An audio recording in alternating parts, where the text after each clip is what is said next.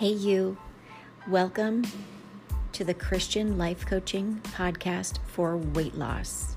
I'm so excited that you are here.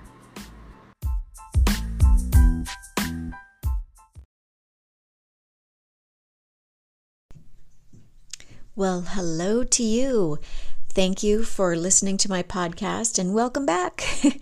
I am super excited. Now, I know I say that every single time, but I am. I am just so on fire in this area, and I didn't see this podcast coming because this morning I woke up, I slept in, all the things came down here, perfect storm, started seeking God, reading the Bible. I'm studying both Genesis and Revelation right now, which, what a crazy, two books to study, right? Simultaneously. But God has a plan, and He is just speaking through His word to me every single day, despite my knowledge. And so I am excited to share this with you. Because hopefully this is going to just meet you where you are and help you on your weight loss journey. I was thinking this morning that there are days when I still cannot believe that what God has done in my life, the very fact that He was able to do in me what I could not do on my own absolutely amazes me. And you know what? Even more than that, I'm still blown away at how He used my weakness in weight loss to awaken me, to bring me to Him. I'm just so thankful and so in awe of Him. I could have never thought that God would strengthen me even in weight loss, but He did. And now He is making a way that ensures that I will be able to share this with everyone struggling in this area. This isn't a secret that I can keep to myself, that God will help you even in weight loss. My desire to share this all with you is because of a pull on my life, a pull that I simply cannot stop.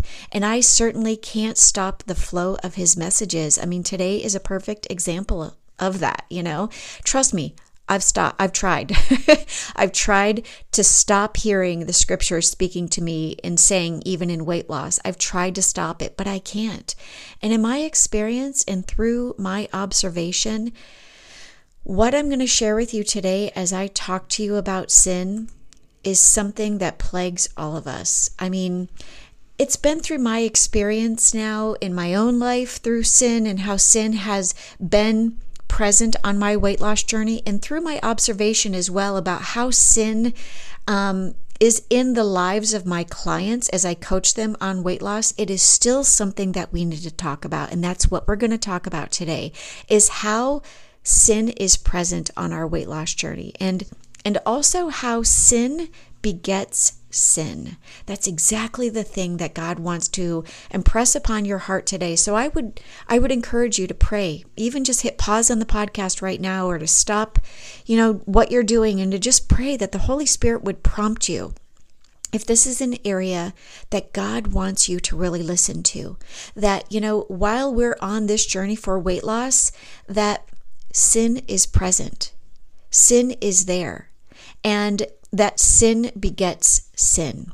So what you need to know is that it doesn't matter if your sin is that you only sometimes have unfavorable thoughts towards people or over situations, or that maybe your sin is that you eat too many Doritos.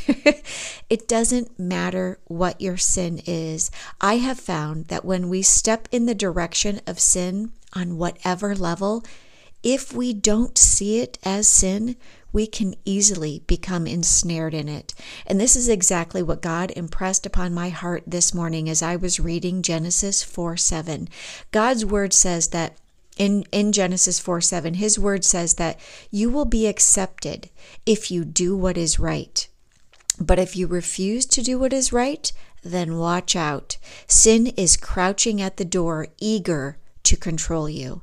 But you must subdue it, and you must be sin's master.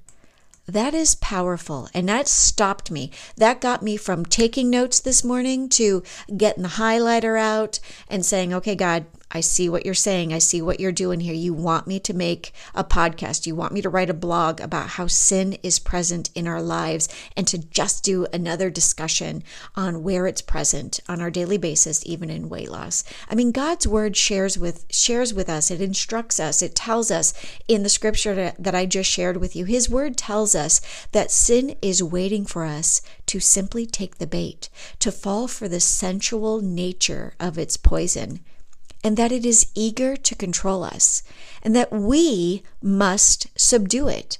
I mean, all throughout the Bible, God lets us know that He is there to help us subdue it, but He wants us to choose Him. In Genesis 4:7, the context of this particular scripture is regarding the situation that is really present between Cain and Abel. God gave Cain a choice to do what was right and to try again. But in this scenario, Cain refused. He couldn't see it, but sin had a foothold on him in his life.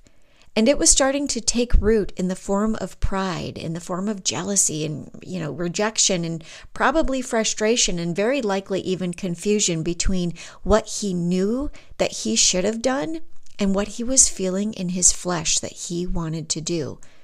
In that moment, God saw the condition of Cain's heart, and He wanted to help him. But God also wanted Cain to choose correctly. He wanted Cain to choose Him and to seek His help. God was right there with Cain, waiting for him to willingly choose him over sin. And God is here with you right now, waiting for you to do the exact same thing. The scripture says that sin is waiting for you. So where in your life is sin crouching and waiting for you, even on your weight loss journey? I mean, if you try on your own to do a diet, you pick it out, you pick a meal plan, and you still can't say no to the foods that tempt you, you still can't say no because of the temptation that is swirling around you, you will very likely never lose your weight, because that temptation is sin, even in weight loss. It's not the same kind of sin like, what Cain encountered. But by its definition, your decision to give into temptation despite your intention to do something else, that is sin based on the definition that we find in James 4:17. The scripture says that you must subdue it. Genesis tells us that you must subdue it and master it. Now, if you're a seeker, you have all of the tools that you need inside of the Seeker's Method to subdue sin on your weight loss journey. But are you choosing to even use the tools that you have? Or are you leaning in too much to your comfort? You're craving to just hit the easy button. Are you choosing right over wrong? You can, even on your weight loss journey, you can anticipate the sin everywhere around you. So are you subduing it, or are you allowing it to subdue you? I mean, we cannot master sin on our own, especially if we don't even recognize it. But if you keep succumbing to the same thing and you can't get free, then you are in bondage to it. I would encourage you right now to turn to God immediately. Confess what you've been doing and attempt to see it as God sees it. Recognize your weaknesses and repent of your sins and ask God to help you in all of the ways that you simply can't help yourself. Pray and ask Him to help you, and you know what? He's going to help you. And I only know that from experience. And don't ask God for help, for Him to help you, and then refuse to change because it's just a little bit uncomfortable. Change is going to require growth, and it's going to require you to be uncomfortable for a hot minute. You will never get over this hurdle if you keep allowing it to happen, if you keep allowing it to trip you up. And I also would encourage you to get the support that you need, to go to your support group, to post inside of the Seeker's Method for encouragement, and for you to just post that you need prayer. That is where your power is. That is where and how you fight your battles, even in weight loss. The Holy Spirit is going to help you master sin. The battle between choosing right versus wrong it's going to be a lifelong battle. So seek God for the strength to subdue what you can't do and what you can't control on your own. So many people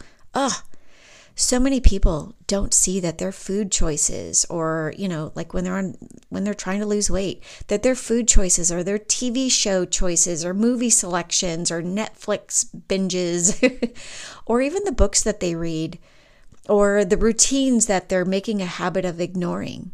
They refuse to see that as sin. Many of us are making excuses for our sin and giving into human reasoning when the truth is that you might be ignoring the very thing that God wants you to wake up to.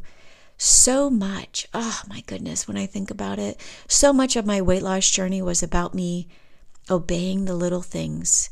And in so doing, I chose God. In choosing God, not only did He strengthen me, but He blessed my obedience in areas of my life that I didn't even realize were connected. I mean, when I obeyed Him regarding my food, He blessed my marriage. When I obeyed Him, when He said it's time to start working out and documenting your journey, He blessed my business, and He even blessed my skin.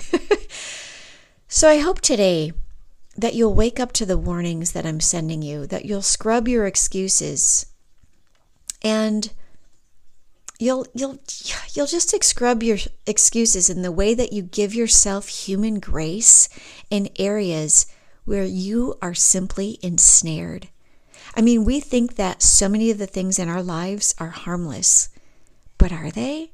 I mean, what are you weak around? Are you controlled by the comfort that these things bring you despite your desire to just be free from them?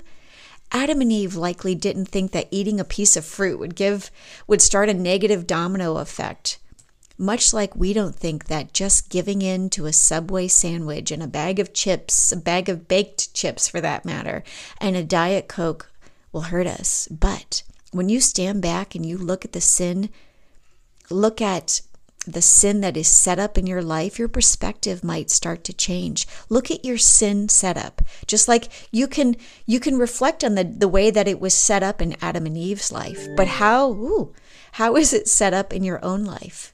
If you take a look at the sin setup in your life, your perspective might change. And Adam and Eve brought a tolerance of sin into their family, and they made disobedience and fleshly impulse acceptable. They made an environment where sin and fleshly impulse was acceptable.